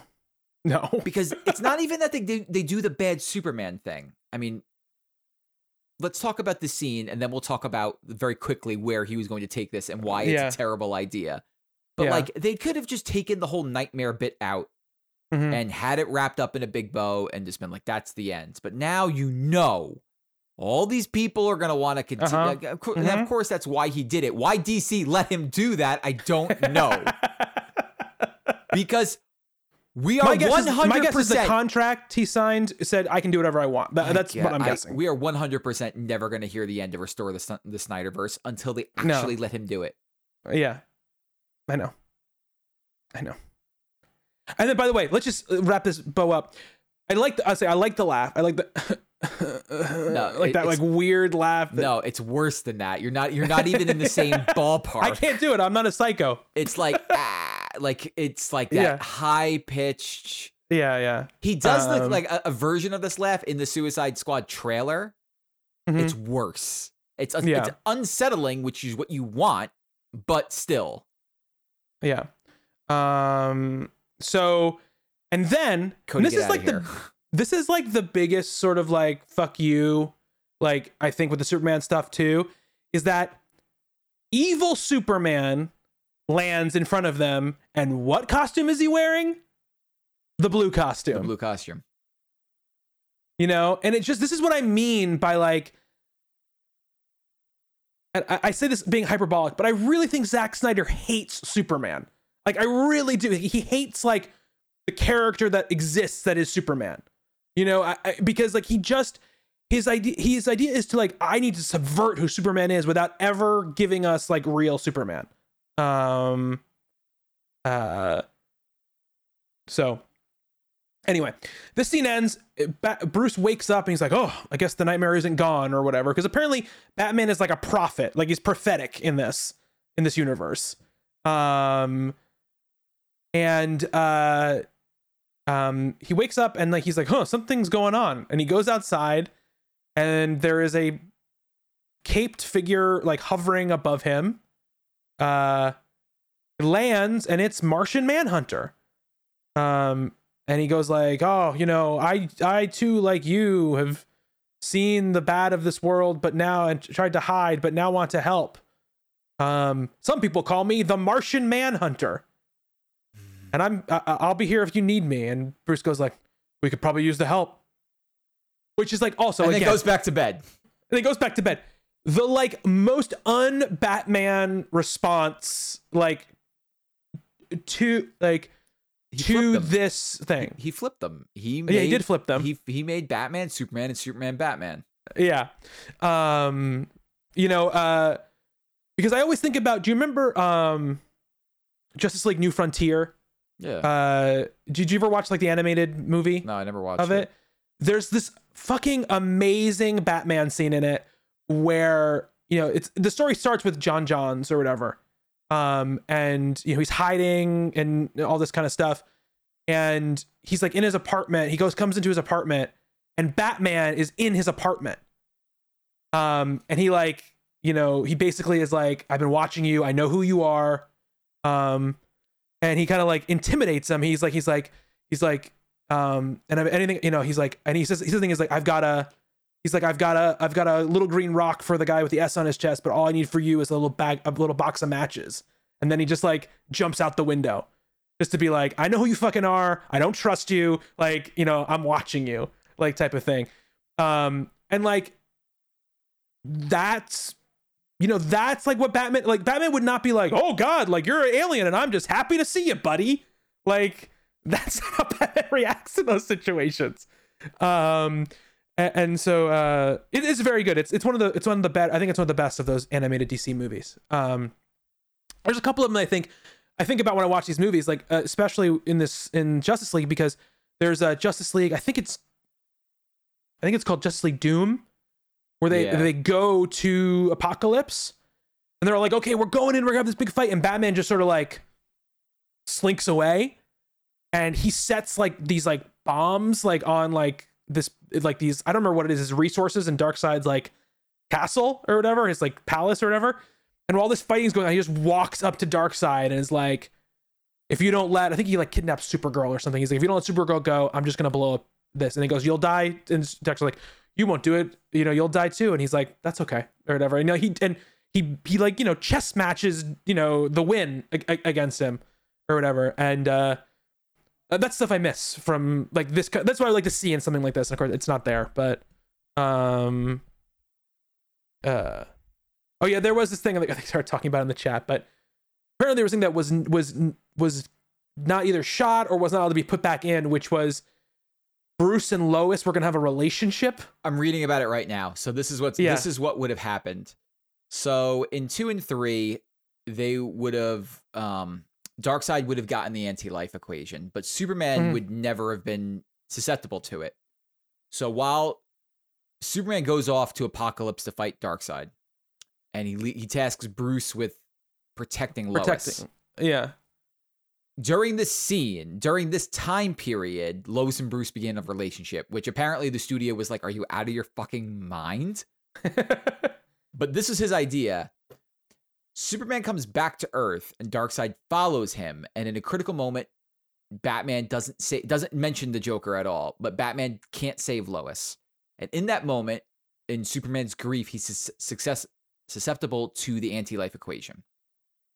He goes bad. The heroes, that's why he's hunting them. Everything goes really bad. They send the Flash back in time to change everything. But at some point during all of this, Batman has to sacrifice himself a la Tony Stark to set the timeline correct. Batman and Superman have a child. Amazing. I'm in. I'm there. Back in. Sign me back up. Sign me back up. So Lois and Superman have a child. The child grows up. They take it when the child is of fighting age, take him to the cave, and the child becomes the next Batman. Yeah. This would have all happened in Justice League 2 and 3. While parts of that are interesting, the Lois Bruce thing is the biggest, like, what's wrong with you? Well, the original idea was that Bruce and Lois were going to Bruce would have fallen in love with Lois in this movie that we just watched. And the struggle for Bruce would have been, if I know I have to bring back Superman, but if I bring back Superman, I'm going to lose the woman I love. Basically. Yeah. God, if you want to make an Injustice movie, just go make an Injustice movie. It'll do very well. You know what they could do? What would be fantastic is let this whole shebang happen, right? Let the Nightmareverse come, let it all happen, and then just do exactly what the games did and says, how do you beat evil Superman? You bring good Superman back from another universe and have all these actors fighting their bad counterparts. And then when this universe gets snuffed out, you have all the good actors already in place in a universe ready to go. Well, I mean, what do you think why they're doing Flashpoint though? Yeah. Like that's why they're doing Flashpoint.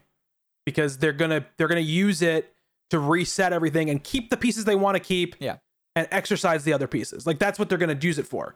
Because DC cannot reboot anything unless it is in the text of some sort of actual, fictional thing. DC's got problems.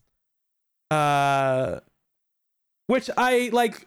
At some level, I respect. I respect that they can't have a reboot without doing it in the fiction. But if Zack Snyder wants to turn this into a comic book, that's fine. Like, let him have his offshoot comic book that does all this stuff. That's fine. Happy for him if that's the case. But yeah. the crazy thing is we've been talking for almost 2 hours, and I think we have a lot of complaints. It is still infinitely more watchable, I think, than the theatrical cut of Justice League. It is. It definitely is. I mean, there are legitimate good things about this movie that I enjoyed. Mm-hmm. I agree.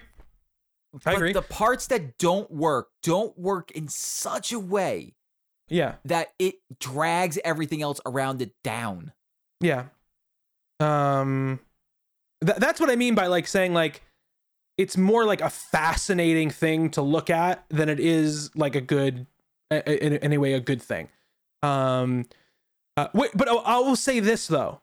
I am happy that I feel the way I feel about it because I don't feel like I suffered through 4 hours of time. Yeah. Which is what I was kind of expecting. You know, I didn't suffer.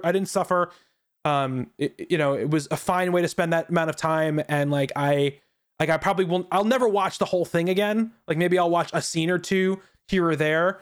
But you know, the thing that I really aspirationally hope for is that whether it is a series of not connected solo movies, whether it's a bunch of sharded different type of universe stuff, whatever they end up doing, whatever they want to do, that we are at some point able to see like the versions of these characters that I think truly would be very successful and very like pleasing for people to watch, you know, because one of the cool things right about the MCU and the Marvel stuff is that it has introduced a whole host of people to characters they never would have had any idea about without the movies that they ended up loving. Yeah. You know what I mean? Yeah. And whether it be at the start when no one knew who Captain America or Iron Man or Thor were, you know, or even like where we're at now where you're getting people, you know, spending a lot more time with Wanda or the Vision or Bucky or, you know, whoever. Like these are great characters that have great stories that have been told about them that can be told again. You know what I mean? Groot is another good example. Yes, Mark, or any one of the Guardians of the Galaxy or any of these characters, Ant-Man, the Wasp, Doctor Strange, you know, I won't say Spider-Man because Spider-Man's already super famous. But you know, all this stuff. And I think that, they're household names. And people generally love the characters and they love to learn about them and see new things and all this kind of stuff. And the DC has great characters that I don't think you handle them the exact same way that you handle the Marvel stuff. But, you know, I think that you can do a great set of movies that stays true to the characters and still make them unique in your own thing. Andy says, what if they just took all the CW shows and used those characters and actors in the movies? I mean, the problem is like a lot of them are done with those shows at this point. It's been they did those shows for a long time. You know, and I think like you can't do it at this point because there's too much. Like there was a time when those shows were first starting and then these movies were also starting. You gotta remember, like these movies kind of started up around the same time that like these shows were starting up. And there was all that talk about like, are they going to like incorporate like the two things together? Are they going to be, you know, the same thing?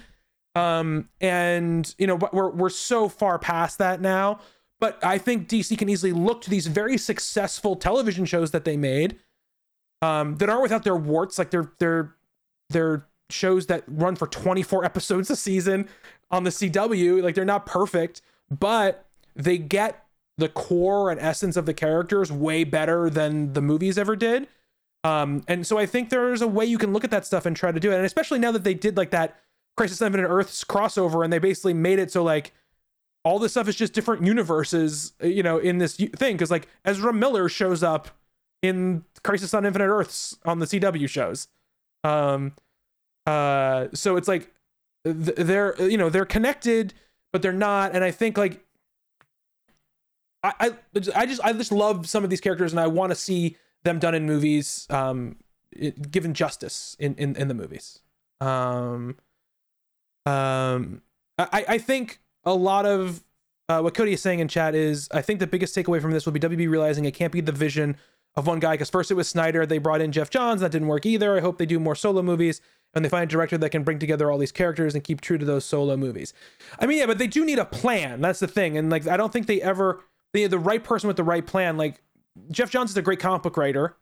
That doesn't mean he's a great movie producer, you know? And I think what happened with DC was when they made Man of Steel, I don't really think they didn't really think like this is going to be a connected giant franchise universe.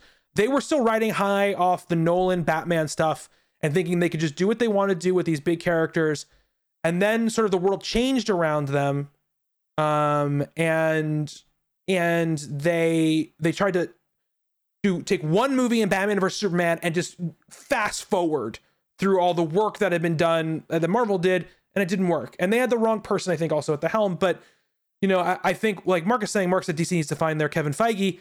When you have the right person controlling it and making sure things stay true to a certain vision, then you have maybe less auteurish, directorially unique movies. But you do, if you're trying to make a connected universe, you need to have some sort of through line that connects them in some way. But like I said, it's fascinating that it exists. The Snyder Cut exists, and I'm glad I watched it, which was not something I was expecting I was going to say before we did this. So, there. All right, I think that's going to do it. It's a nice 2-hour podcast we just did about half the length of Zack Snyder's Justice League. You really got it out for Scott Snyder. I used to do that all the time back in the day. You should finish watching it, Mark, because I also do want to hear your thoughts on a lot of the stuff that we talked about. Scott Stapp's Justice League. For sure. If you're listening to this in podcast form, like I said, head over to twitch.tv/misadventureland. And come check out the live shows, because it's great to have people here and interact with chat. It's great to have you here. You can follow me on Twitter at Bobby Shortle. Justin at Justin_says_hey. I'll be back tomorrow if you're watching this live, playing some Demon's Souls. Going back to Demon's Souls. We'll see how that goes. See how that goes. It's been a long time since I played it, so we'll see how it goes. And you can check out, if you follow me on Twitter, you'll see the schedule I put up every week for that. Well, thank you so much, Justin, for going on this adventure with me. It was very nice watching this movie with you, my friend. It was fun. That watch party thing was fun. Thank you to everybody who has been watching and listening. Until next time. Wait. What, Cody? I'm in my outro. What do you need? Cody, you can't say wait and then not type. I'm literally doing a podcast. Okay, I'm ending the podcast. You missed it. You missed it, Cody, where I'm not talking about it again. You'll have to listen to the VOD. Literally said wait for that. I demand that you stop this and tell me, did you talk about this and I missed it? Yeah, we did talk about it and you did miss it. Oh my God. We're going to have words, Cody. Thank you to everybody who's watching and listening except Cody. And until next time, be good to one another. Later. These two great friends agree a lot, but when they don't, then the shit gets hot. Though there's C+ in their game.